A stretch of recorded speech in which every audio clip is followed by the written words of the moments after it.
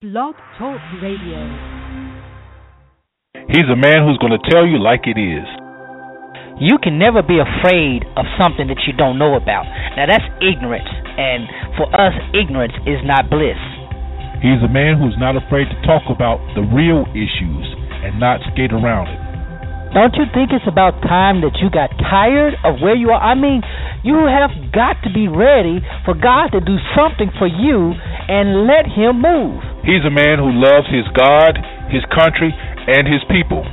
I'm going to be honest with you. I'm not too fond of the political state of the world, and particularly the U.S. as it is right now. But if you want change, you have to make it happen. You can't keep settling for less than what you ought to have. He's a man who's sowing seeds of life, love, and liberation to anybody who's willing to hear. There comes a point in time where everybody just needs to shut their mouth up and listen to God. And God is the one who will lead us, and God is in all truth. He'll tell us everything we need. That covers every area, every facet, from politics to church to you name it. God's got it covered. He's a man that seeks the heart of God for the people of God. You're listening to Zero Today with Pastor Neal.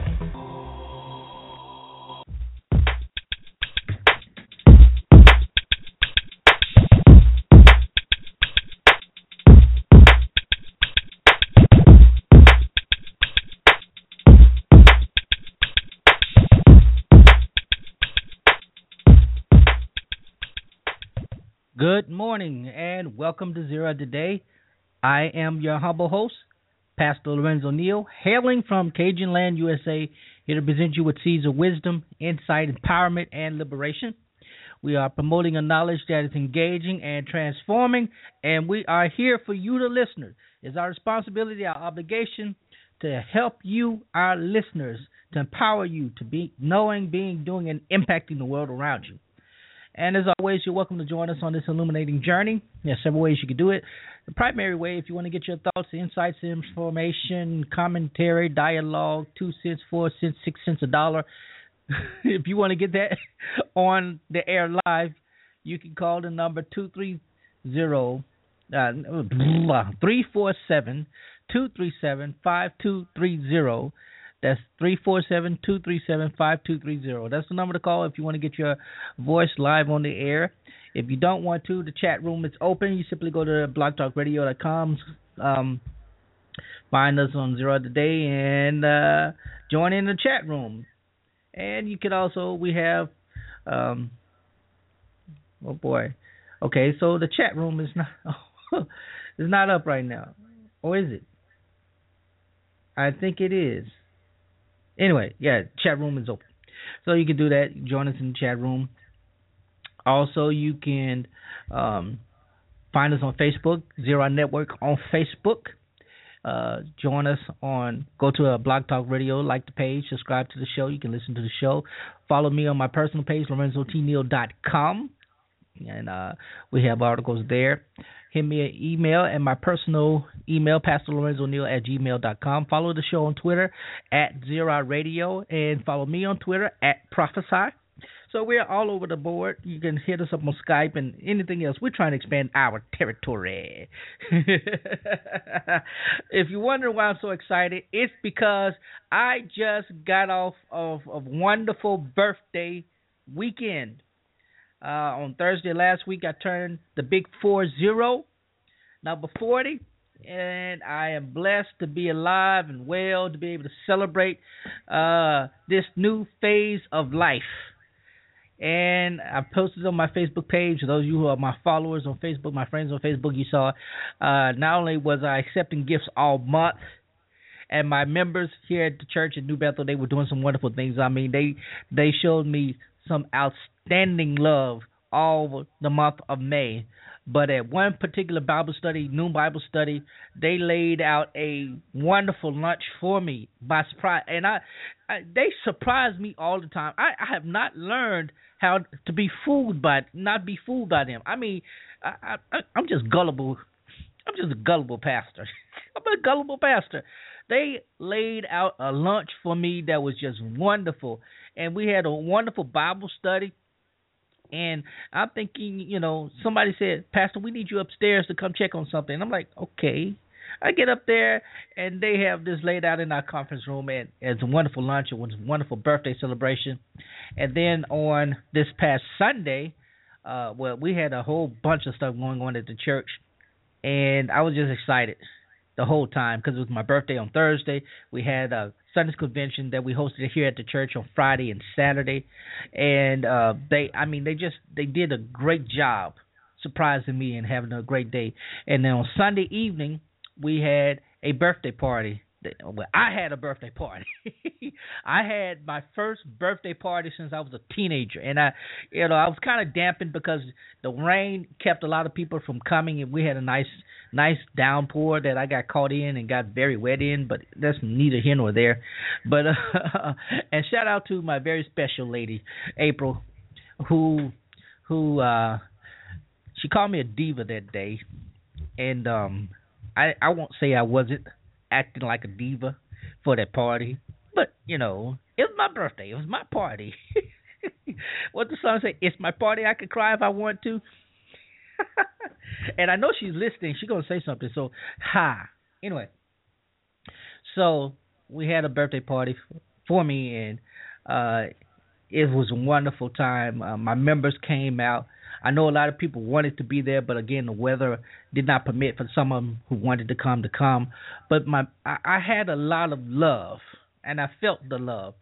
And it was really important to me because I just lost one of my dear friends who died of a heart attack at 40. And we buried him this past weekend also. I went home to celebrate his life with his family and our friends, our class, high school class. And I was afraid for a long time. When he passed, I was like, oh my God. I went through that whole grieving process of asking God why, and I came out on the other side. So I'm just happy, and I'm so happy I've deviated from my usual routine just to share how happy I am about turning 40.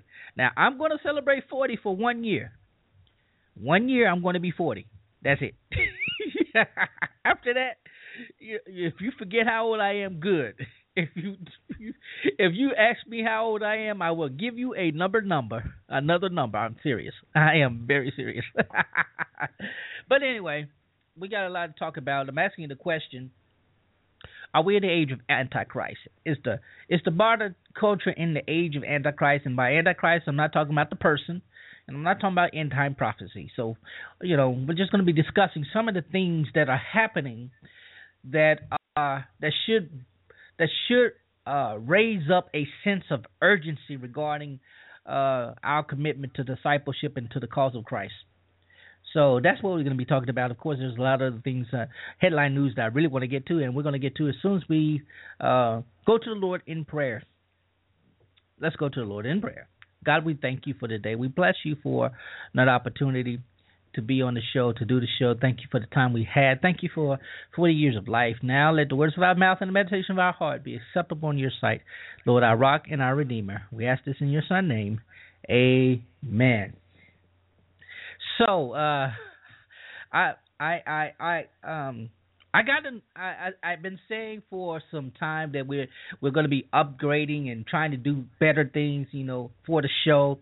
We're in the process of developing a website to reflect the show. So all of that, all the archive shows that we've been doing for the last 5 years. This month, actually, June, is the official 5th year anniversary of Zero Today. I've been doing this show since June of 2010, and it is amazing to me. I was looking at the stats. Over 100,000 people have listened to this show over the period. Over the period of the last 3 years or so, which is a lot. I mean, that's a lot to me. May not be a lot to you folk, but it's a lot to me, considering that this is a homegrown podcast. And the other thing is, let me roll off some of these stats that I get. Now, just this year,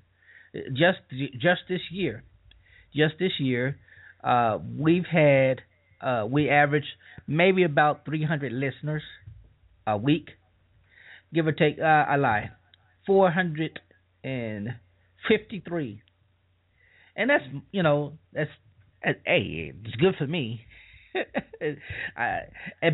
But we have really grown, and the audience is growing. We're expanding into other markets, and people are listening on their computers. They're listening to Apple Podcast, iTunes, and they're doing it, and I really appreciate it. People. Matter of fact, we get more searches now for the show than we have ever before, and that's a big thing. That's what I'm really proud of. People are searching for the show. They're doing the Google search engine, whatever search engine they use, and I appreciate that. And I just want to say that I appreciate that. But in the 5 years that we've been doing this show, we've been trying to get topics that are approach topics that are controversial, that are relevant in ways that are non-contentional. It's not that I don't like the confrontation, but every now and then you just have to have dialogue. Dialogue is always good, so that's what this show is about. But anyway, while I'm talking about dialogue, let me get into some of these headlines for this morning. I was reading the Christian Post, and I read a lot of doing my show prep. I do so much reading. It's a shame. But one of the articles I came across was in the Christian Post this morning, and it tells the story of an ISIS militant. And if you're not familiar with ISIS, then I don't know what planet you've been on. But ISIS is, the Islamic State. It goes by the name ISIL or ISIS, and there's another new name they just putting out there for it.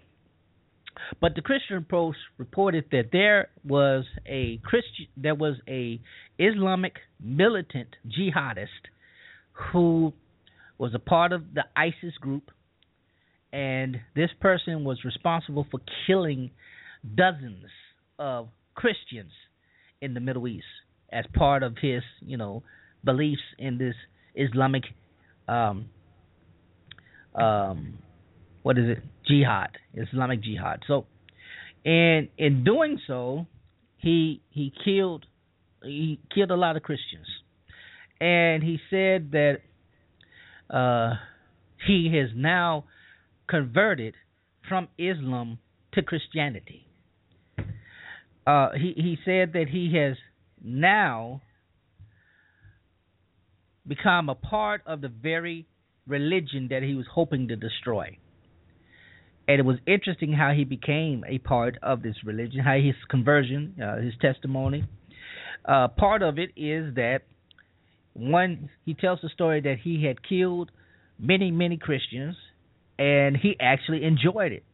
But he said before killing one Christian in particular, the person said, "I know that you're going to kill me, but I give you my Bible." And he still killed the person. He took the Bible and still killed the person, but he began to read that Bible. And somewhere in between reading that Bible, he had dreams, and two dreams in particular that he reported to this person from Youth with a Mission. If you're familiar with Youth with a Mission, it's a outreach missions organization that sends missionaries across the world. And he contacted one of those workers from Youth with a Mission, and he said that he had been converted and that he wanted to be discipled. And he goes on to tell the story of how he had gotten converted.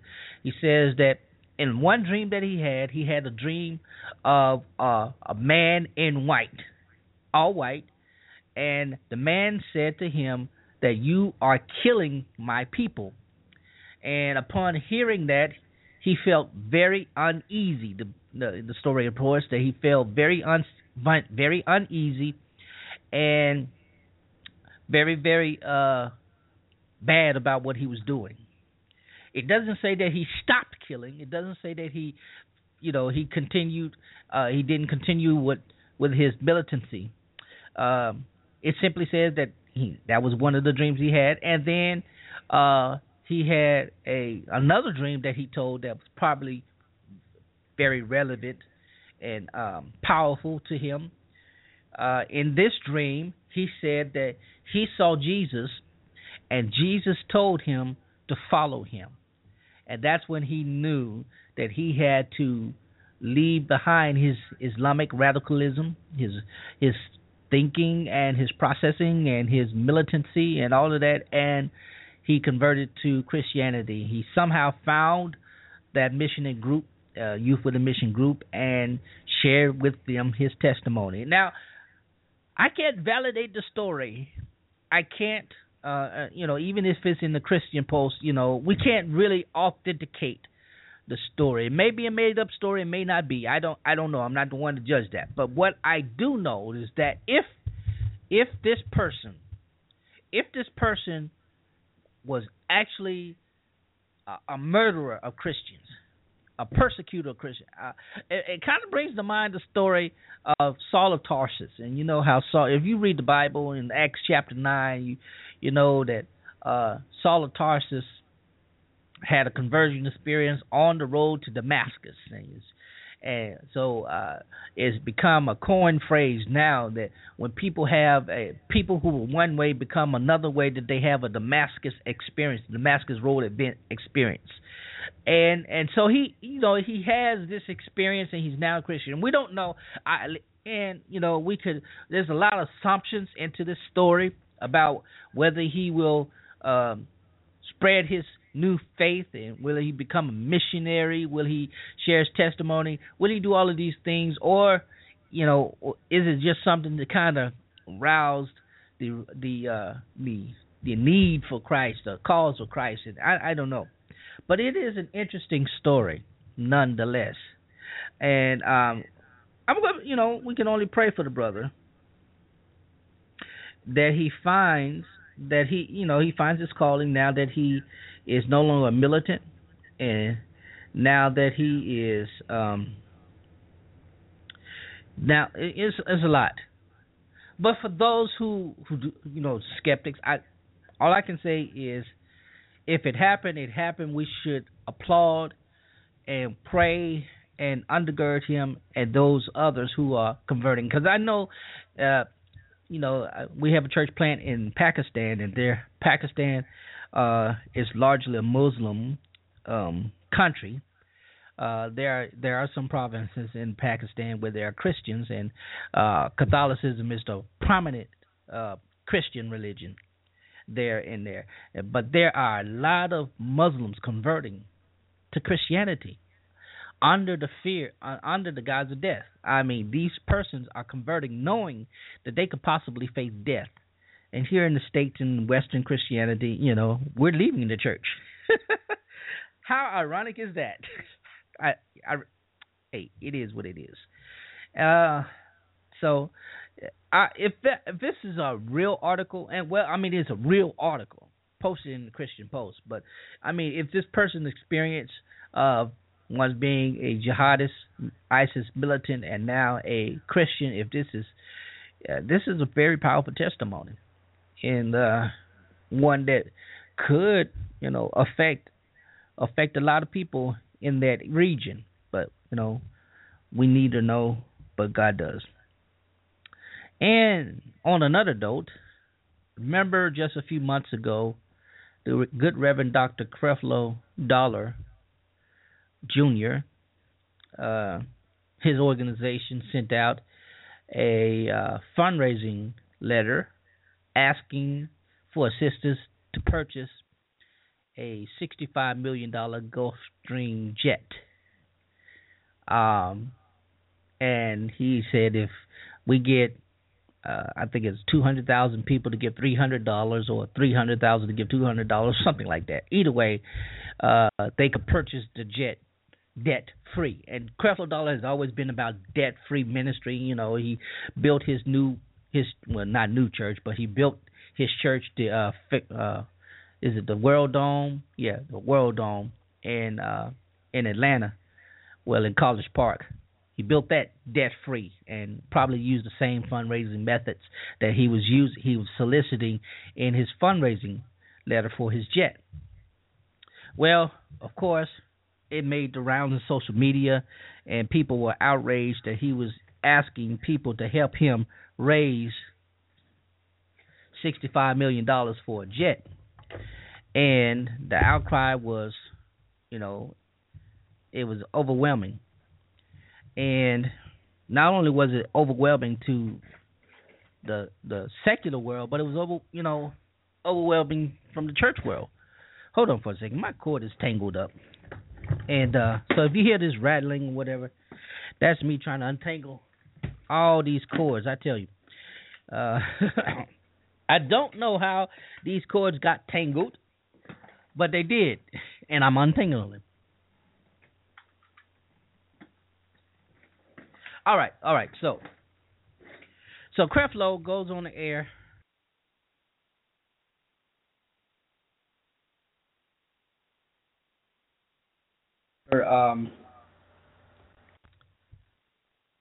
After asking for all of this money, and he says to his church, he says to them, the only reason I got this slack was because the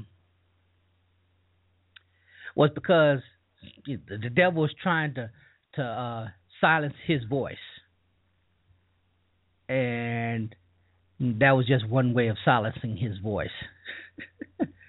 And he said, you can't stop me from dreaming and blah, blah, blah, yada, yada. He said, then he goes on to say that one person in the Middle East said that we need you here and sent a check for the church, for the jet. He didn't say how much the check was or didn't name the person. Anyway, now, as of yesterday or sometime this week, the board of directors for his church has stated that they are going to get him his jet.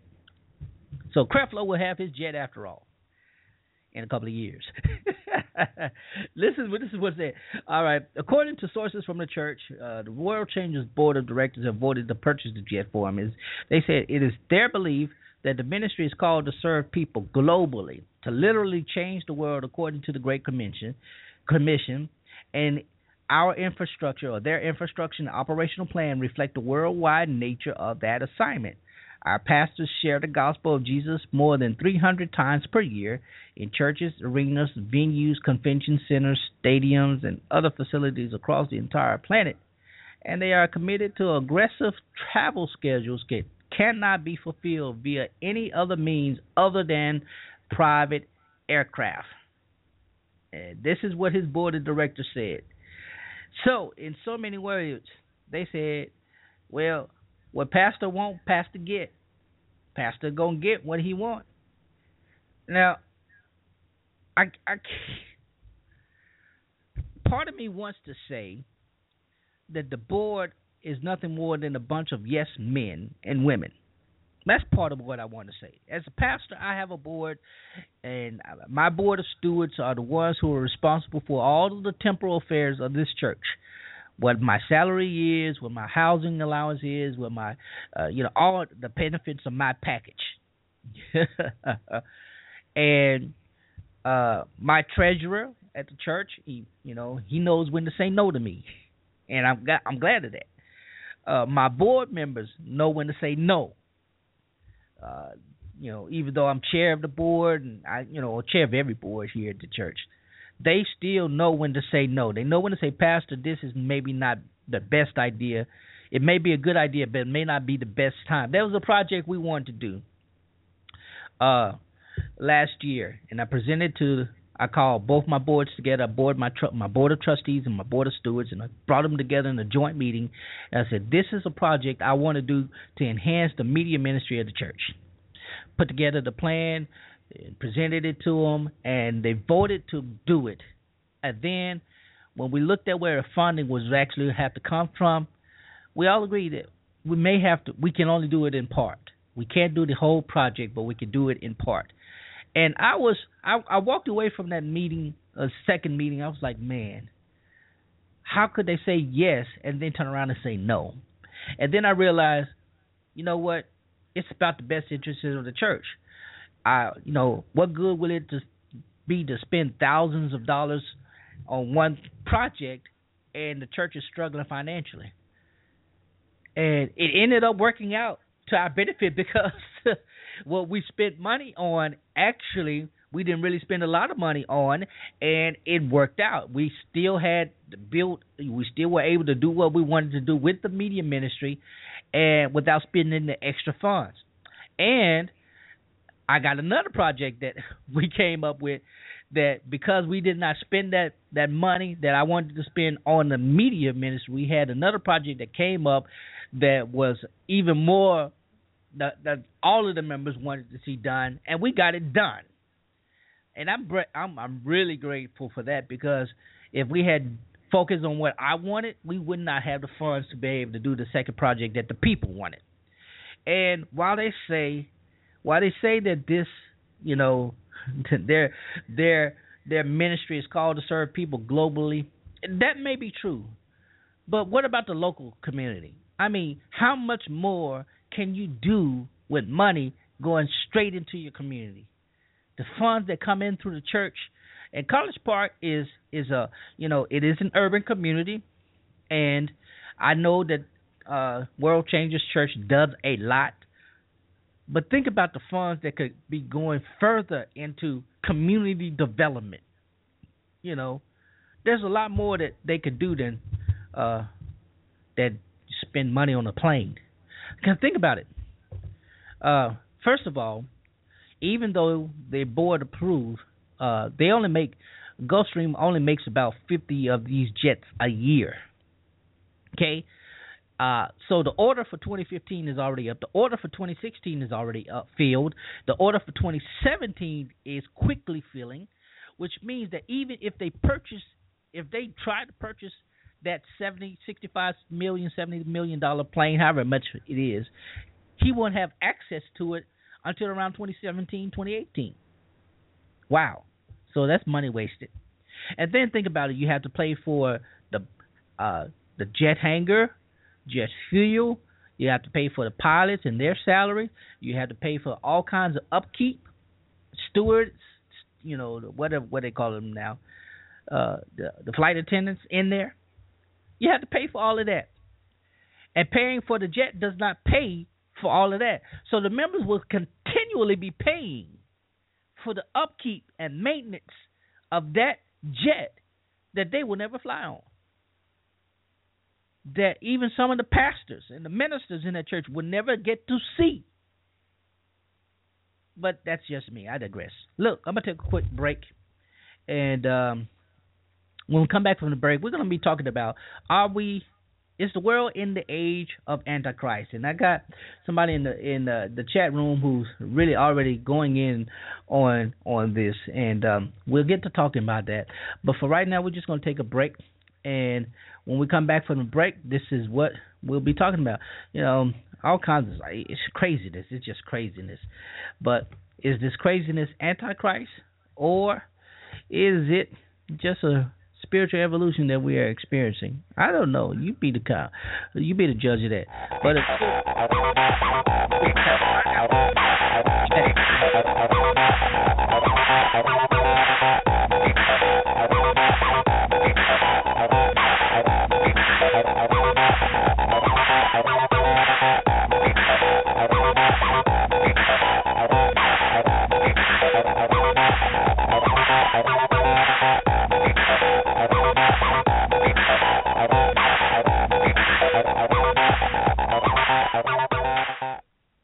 This is the Quicksilver Cashback Card from Capital One. It's not the limit to cash I earn every month card. It's not the I only earn decent rewards at the gas station card. It's the no games, no signing up, everyday rewarding, kung fu fighting, silver lightning in a bottle, bringing home the bacon cashback card. This is the Quicksilver Card from Capital One. Unlimited 1.5% cash back on every purchase, everywhere, every single day. So ask yourself, what's in your wallet? When we made our commitment to the Gulf, BP had two big goals: help the Gulf recover and learn from what happened so we could be a better, safer energy company. I've been with BP for 24 years. I was part of the team that helped deliver on our commitments to the Gulf, and I can tell you, safety is at the heart of everything we do. We've added cutting-edge safety equipment and technology, like a new deep water well cap and a state-of-the-art monitoring center where experts watch over all our drilling activity 24/7. And we're sharing what we've learned so we can all produce energy more safely. Safety is a vital part of BP's commitment to America and to the nearly 250,000 people who work with us here. We invest more in the U.S. than anywhere else in the world, over $55 billion here in the last 5 years, making BP America's largest energy investor. Our commitment has never been stronger.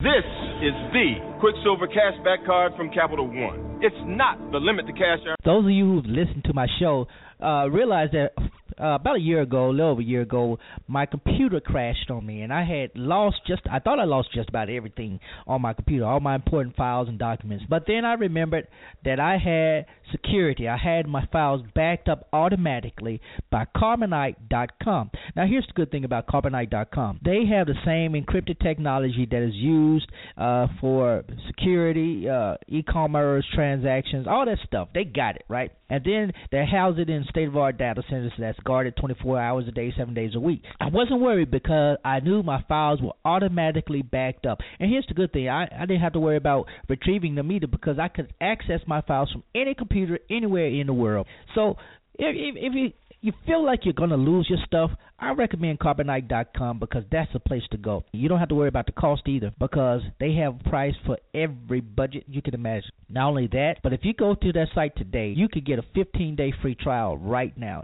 if you go in today. That's Carbonite.com for all your online backing needs. All they do is back up your files online. They don't do anything else. You can be guaranteed that all of your important documents, everything that you love on your computer will be safe and secure. Check them out today at Carbonite.com for your online backup.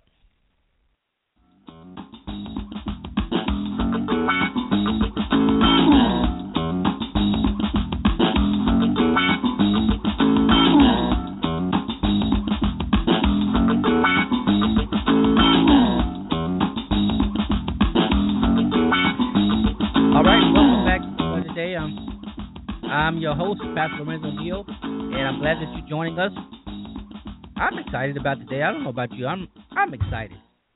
This is the sixth month of the year. Year's going by very fast, and I'm not going to say it's too fast, but it's fast enough. And I'm excited. That means we're getting closer and closer and closer to football season because of the Saints football team playing. That's just me. But anyway, I digress. Anyway, so let's get into this conversation here. Is our society in the age of Antichrist? And I have some comments from the chat room that I think they're kind of relevant. Messiah comes to expose all the pretense that the sure consummate Word of God, the Most High, must take preeminence in all the earth. And I agree. As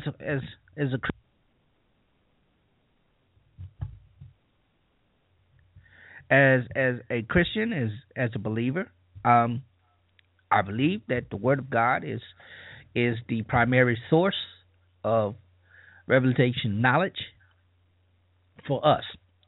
And regarding Scripture is very clear on a lot of things regarding end times. But this isn't, I'm not asking about end times. I'm not asking about the Antichrist person, because if we went by that, Ronald Reagan was the Antichrist, Pope John Paul II was the Antichrist.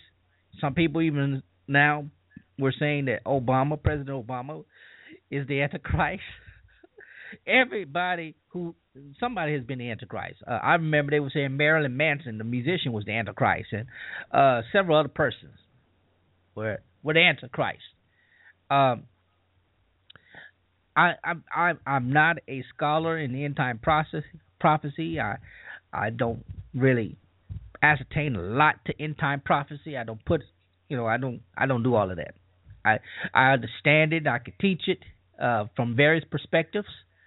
But what I believe is happening right now, and I'm just going to be honest with you, I believe the spirit of Antichrist is very present in today. I say that because the word anti simply means against Christ, and I put this in context of the question: are we in the age of the Antichrist, where things are just simply against Christ, or are we in the midst of a spiritual evolution as happened in ages past? If you go back and study, major historical periods, there were spiritual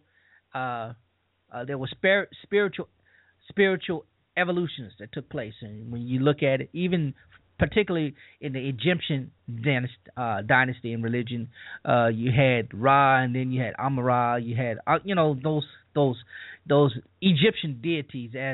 As time progressed, they changed, and then when you get into Sumerian, ancient Sumerian deity, and Babylonian deity, and Tibetan deity, and all things, probably the most prominent that really hasn't changed is Zoroastrian, because some of those thoughts Zoroaster put forth are now found in Christianity. And so, matter of fact, a large portion of what we know as Christianity is probably got some of its ideals. Jesus probably got some of his ideas from that. I don't know, that sounds heretical to a lot of people, but when you really look at it, yes, it's the case. And people don't want to admit. It's okay it's okay to know that Jesus learned and studied outside of his traditional Jewish faith, and then incorporated his teachings into, and at least tried to get them, his contemporary Jews, to understand, and they rejected him. That's why Scripture, when they ascribed one particular Scripture to the Messiah, in Isaiah, said that he was despised and rejected, a man of sorrows and acquainted with grief. It is because they did reject it. He even said himself that a prophet is without honor in his own home. And he wasn't talking about him starting a new faith. He wasn't talking about it. He was talking about him reviving the real faith of the ancient Hebrews, the one that who called themselves sons and daughters of Abraham. He was coming to revive that. But Paul writes about it. John writes about the Antichrist. Well, John really writes about the Antichrist. Most of what we get comes from the letters of John about the Antichrist, and Revelation about the Antichrist. And we draw from that the idea that there will be an individual who will raise up against Christ, and the individual will be the son of the devil. Like the movie The Omen. I don't know if y'all saw that movie, The Omen. The boy and the dogs, and it was scary back in the day. He was the son of the devil, just like God. Jesus was the Son of God. According to some persons who interpret Scripture, the devil's going to have a son who's going to be functioning like God, like Jesus in a sense. But Either way, the reality is that we are in an age, from my perspective, where things are going against Christ. The idea of Christ. What is the idea of Christ? The idea of Christ is not the idea of the church alone, because we're seeing defection from the church. For example, we're finding within the church universal conflict in ideas. You think in the Western church, particularly here in the States, you have evangelical Christianity, which is largely fundamental, largely regionally Southern Baptist. They are those Bible thumping, found largely in the Bible Belt here in the South of southern United States area. And then you have in the North and the Eastern area, and some on the northern west coast, where you have the more liberal Christian. And these are the ones who are proponents of everything that you can think socially that is anti-conservative, anti-fundamentalist, anti-evangelical. These are proponents of that, the liberals, and they're pushing for. I mean, back in the day when even allowing women in ministry, well, that's becoming more progressive now. That was at one time a very, very liberal idea, and they're promoting things like that. They're promoting things like same-sex marriage and all kinds of things. They are, to the evangelical fundamentalist church, they are the Antichrist. And then you have the Roman Catholic Church, which is, oh my goodness, it seems to be inwardly disintegrating with the help of its current pope. Because the current pope has stated, well, if a person is homosexual, who is he to judge? He said that. He's also looking into the idea of celibacy for priests. And because the Catholic Church for the last decade or so have been allowing married priests who come from the Episcopalian Church, to come into the Catholic Church and, function as priests, not have to be celibate because they're married. And so these internal struggles are going against itself, going against the church itself. And in the midst of that, you have a whole lot of social issues coming to prominence. More particularly now, with the I don't even know how to say it. I don't even know what to call it, the homosexual agenda, LGBTQI, whatever they are now. All of these things are coming to prominence now, and these kind of things are forcing the church to examine itself. And there's a wonderful article that I came across in Charisma News, and it's amazing. If you've been following the news last week or the week before, some time ago, last month, sometime in the month of May, the Irish government, the people of Ireland voted to make same-sex marriage legal. And there was a big celebration in Ireland, and so many people spoke that Ireland has now become a leader in the world for the LGBT community and all of this. But there's a man who wrote a wonderful article and a letter, and he states that he is a gay atheist. And the author, Matthew Parrish, wrote this article on May 27th in The Spectator. And the article is entitled, "As a Gay Atheist, I Want to See the Church Oppose Same-Sex Marriage." And the reason the article was written, and he says, what he basically says, some of the article, he says that the church needs to get a backbone. The church needs, particularly the Roman Catholic Church, because Ireland is Catholic. For centuries there was always a war between the Protestants and the Catholics, and that was continuing even on into the 20th century. But he was saying is that the church needs to stop following social issues as if to learn from them how to be a better church, and should dictate to the social issues how they should fall in line with the church. Now, at one time, that wasn't a problem. They simply go in and declare war, and that's how they put down any opposition to the church back in the day. Now you can't do that, and I'm glad. The Crusades, the latter Crusades. I think they were 10 or something like that. But most of the Crusades that went on was basically civil war within the church fighting other sects of Christianity.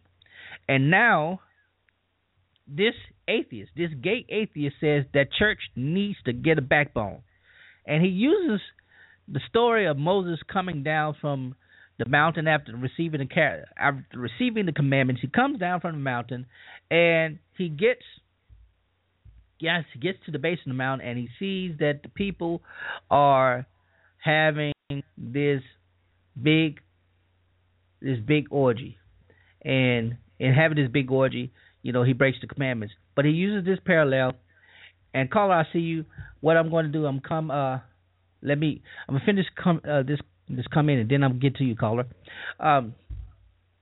He gets to the base of the mountain, and sees the people with the golden calf dancing around there, and basically gets upset. And he uses this story. Paris uses this story. Said, what if Moses had come down from the mountain with the commandments, and instead of decrying the behavior of the people, instead of decrying that, he said, wow, look, the people seem to be happy in their depravity and what they're doing, and how can I join them? Aaron, lead me to the nearest gay club. You have to read the article. It's really, kind of funny. I'm not saying it right. But that's the kind of reaction that we are having as a church. We're allowing the world to dictate to us as the church how to be, instead of allowing the church allowing us to dictate to the world. Caller, you're on the line. Yes, how you doing, sir? I'm doing well. How are you? Well, hey, I'm just analyzing a lot of things from a lot of perspective. I know that over and over again, I know what the Creator told me. The greatest wisdom is not what people think they know, but what they don't know. He told me that in so many ways, he said, to know what's said, not know why it is said, is oftentimes to miss the point. So, my perspective has always been to try to look at things as thoroughly as possible.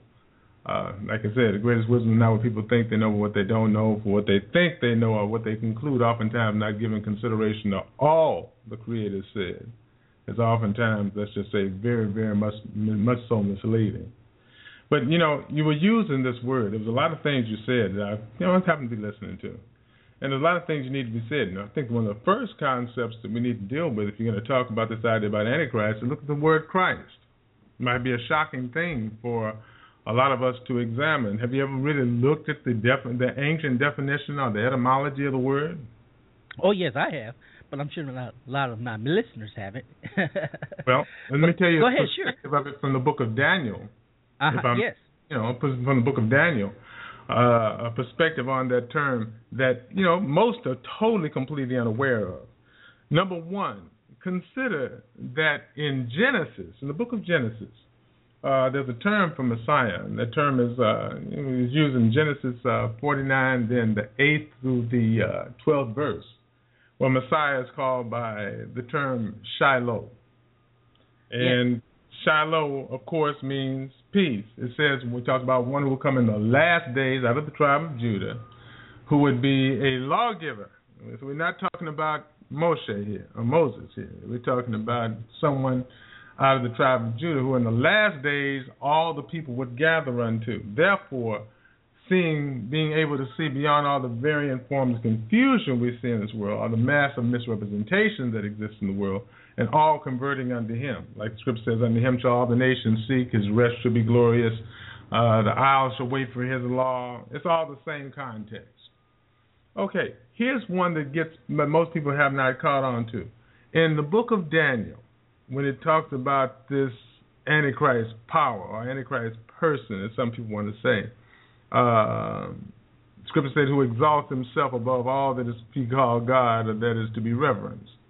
Daniel 11:36 talks about it. 2 Thessalonians talks about it.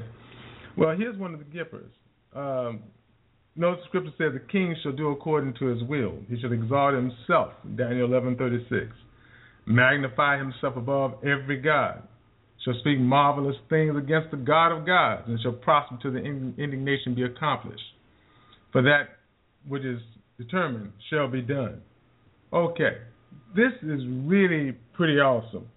because most have not considered what those scriptures really mean in the context of what's written in 2 Thessalonians, what's written in Colossians 2 as well.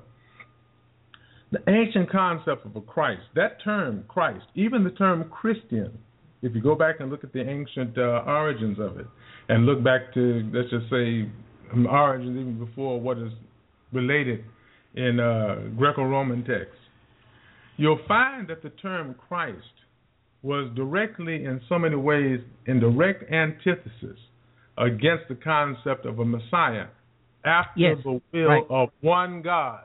Now, here's the point. That term Christ among polytheists was considered one who was favored by all the various gods of the heathen. That's exactly right. Now, exactly. Get the point. What's shocking about this, because here's what's shocking. The rulers called themselves favored of all the gods.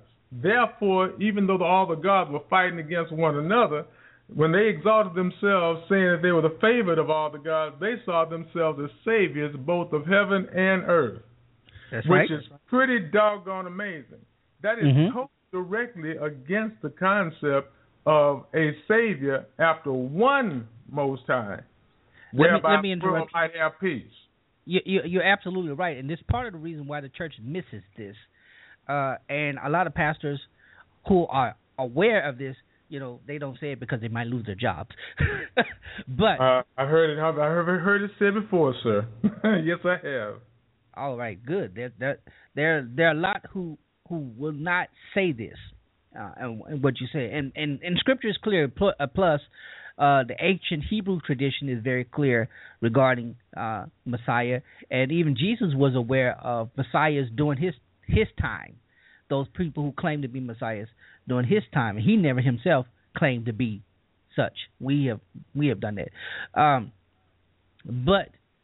I have to agree with you. When he called himself the Son of Man, though, however, when he called himself the Son of Man, relative to all that's understood before, especially in the book of Enoch, it's kind of understood who he said he is. But Enoch is not in the regular canon that we have. That's why I usually just refer to what's in the regular closed canon of the Old and New Testaments that we have, and most people don't refer to the Apocrypha or the extra canonical books, in particular what has Gnostic Gospels. What I tell a lot of people about that is in the Bible it does relate that Ethiopia will bring a testimony that the world is forgotten. That's and true. It is amazing that the only so-called Christianized nation, if we want to use that term, Christianized nation that has retained the Book of Enoch, book like Jasher and Jubilees, for instance, or Nathan the Prophet, some of those, is amazingly enough Ethiopia. Ethiopia, that's correct. It tells you something. So it tells you something. There's something we really should be going back and getting a look at. And the Catholic Church does admit that somewhere around the 5th, 10th century, they found a way to put aside the book related to the one who Scripture says was so close to the Most High as the Most High took him. So, something tells you something really, really hanky about that. But, yes. Well, I'm running out of time, so do you have another? I only have about another 5-6 minutes. The statement I have to make about this, you were asking about the concept of an Antichrist. Realize that whenever the world has done anything or taught any form of, let's just say, alternate testimony, that would prevent men from discerning the Messiah as he is. Remember what's said in John 15 and 14. You're my friends if you do everything that I command you. Now, what he was actually saying is this. Men have drawn a multitude of hasty conclusions that have blinded them against being able to see the Messiah that he is for the multitude of varied testimonies that exist in the world. What most are not really told or aware of, if you read the Scriptures very closely, what you find is that the Savior will come in the latter days because there have been many who've called upon his name but not in truth nor in righteousness, or called upon his name forming a multitude of, let's just say, premature conclusions, that when the greater truth comes, they're not prepared to listen to it. So he has to remove, actually, to tell you the truth about it, if you really want to talk about it, Isaiah 41st chapter, Malachi 3rd chapter actually says the Messiah must come because he has to remove or expose whatever pastors, priests, rabbis, kings, whatever, have taught a short-sighted testimony that prevents men from discerning his. And that's one of the truths that, one of the most critical truths in the whole Bible is really from Genesis to Revelation. that most don't dare speak of. So what I tell people oftentimes, please, 1 Corinthians 3:14, 17 through 4 and 5. If any man considers himself wise after all these variant standards that seem to be wise in the world, let him consider himself a fool that he might become wise, because Messiah comes to reveal the hidden things that men have not considered. And then shall every man know how to praise Yah, which is why Shaul, Apostle Paul, actually said, I know nothing of which I'm guilty, for I might not be right in this, for my judgment. But many of us are compelled after these institutions, because you have 45,000 denominations out here, and they all seek to compel men to believe that they somehow are representative. But reading Isaiah 41st chapter, particularly 21st through the 42:4, relates to Messiah, is going to show that every single so-called system we have on this earth, political, social, national, and religious, has in some way fallen short of the mark. And every prophecy in the Bible that relates to Messiah's coming says he comes at a time when the world is at a state of such spiritual depravity, indiscriminate thinking, that he has to come to declare the standard so that men might be restored to a covenant. So I ask the people a question. If we're not looking for that absolution, why say we so quickly that we have a covenant now? Truth is what it is. I agree with you. I couldn't have articulated a better argument. But my perspective, well, not perspective, but the way I was presenting this is in contrast to it's not really in contrast to what you were saying, but particularly the fact that the contemporary church has not fully recognized the ideas presented in Christian and the basics of the Christ faith. And we've gotten trapped in a Christological mythology. And the Christological mythology has forced us to contain ourselves in moral precepts and, arguments and doctrine and things of that nature. And we've conformed our entire existence as a church, more prevalent in the Western church and here in the States in particular with evangelicals, Christian evangelicals, with the idea of something that is not true. Right. Well, that's why I ask the question oftentimes, is it really the church? It's supposed to take you out of all this worldliness and all these obstructions. And let's be real about it. If you really go back and look at the origin of the word church, most people might be totally shocked to find out what the origin of the word church is. In fact, even to find out what the early believers called themselves. And it wasn't Christians. No, it was not. Someone else called them. Right. Well, people of the way. They called themselves Kurdishania. They called the Messiah the Kurdi. And if you understand that from the context of Isaiah 41st chapter, and the scripture says, talking about the Lord whom ye seek, the Son of Righteousness will arise. I mean, you understand that, I know this might be shocking to a lot of people, but Isaiah 11th chapter talks about Messiah coming a second time to regather his people.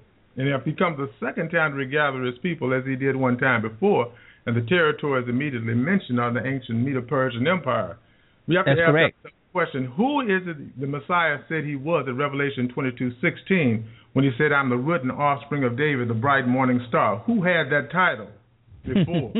Might be shocking. Because when people find out the Messiah has come, this is the third appearing. You're going a little too deep for some folks right now, but I do appreciate. I have to let you go. I appreciate the comment, and you can share. Go to our page and share more insights. You go to the Facebook page, Zero Network, share that insight, because a lot of people you use the word shock a lot, and unfortunately, it's true. A lot of people, particularly in Black Christianity, need to be awakened to the reality of their Christological myth. And it's not going to hurt their faith. It's not going to send them to hell or anything like that. It's going to empower them. And that's what we're all about. So I appreciate you, caller. Thank you for sharing. Thank you for calling. I have run out of time. And as much as I wanted to try to go over and do a lot, it's just so much that we need to be aware of. So keep listening. Share your thoughts, your dialogue, your commentary. Go to the Facebook page. Send me a personal email. Like I said before, however you want to do it, we appreciate it. I am grateful for your thoughts, for your insights, and all of that. Just appreciate you so much. and I got to get out of here. But I appreciate you for that. And if you need to do so, let us know. But until next week, this is Pastor Neal. I am out, and I thank God for you. You guys have a wonderful week. Looking forward to next week, and be blessed by God.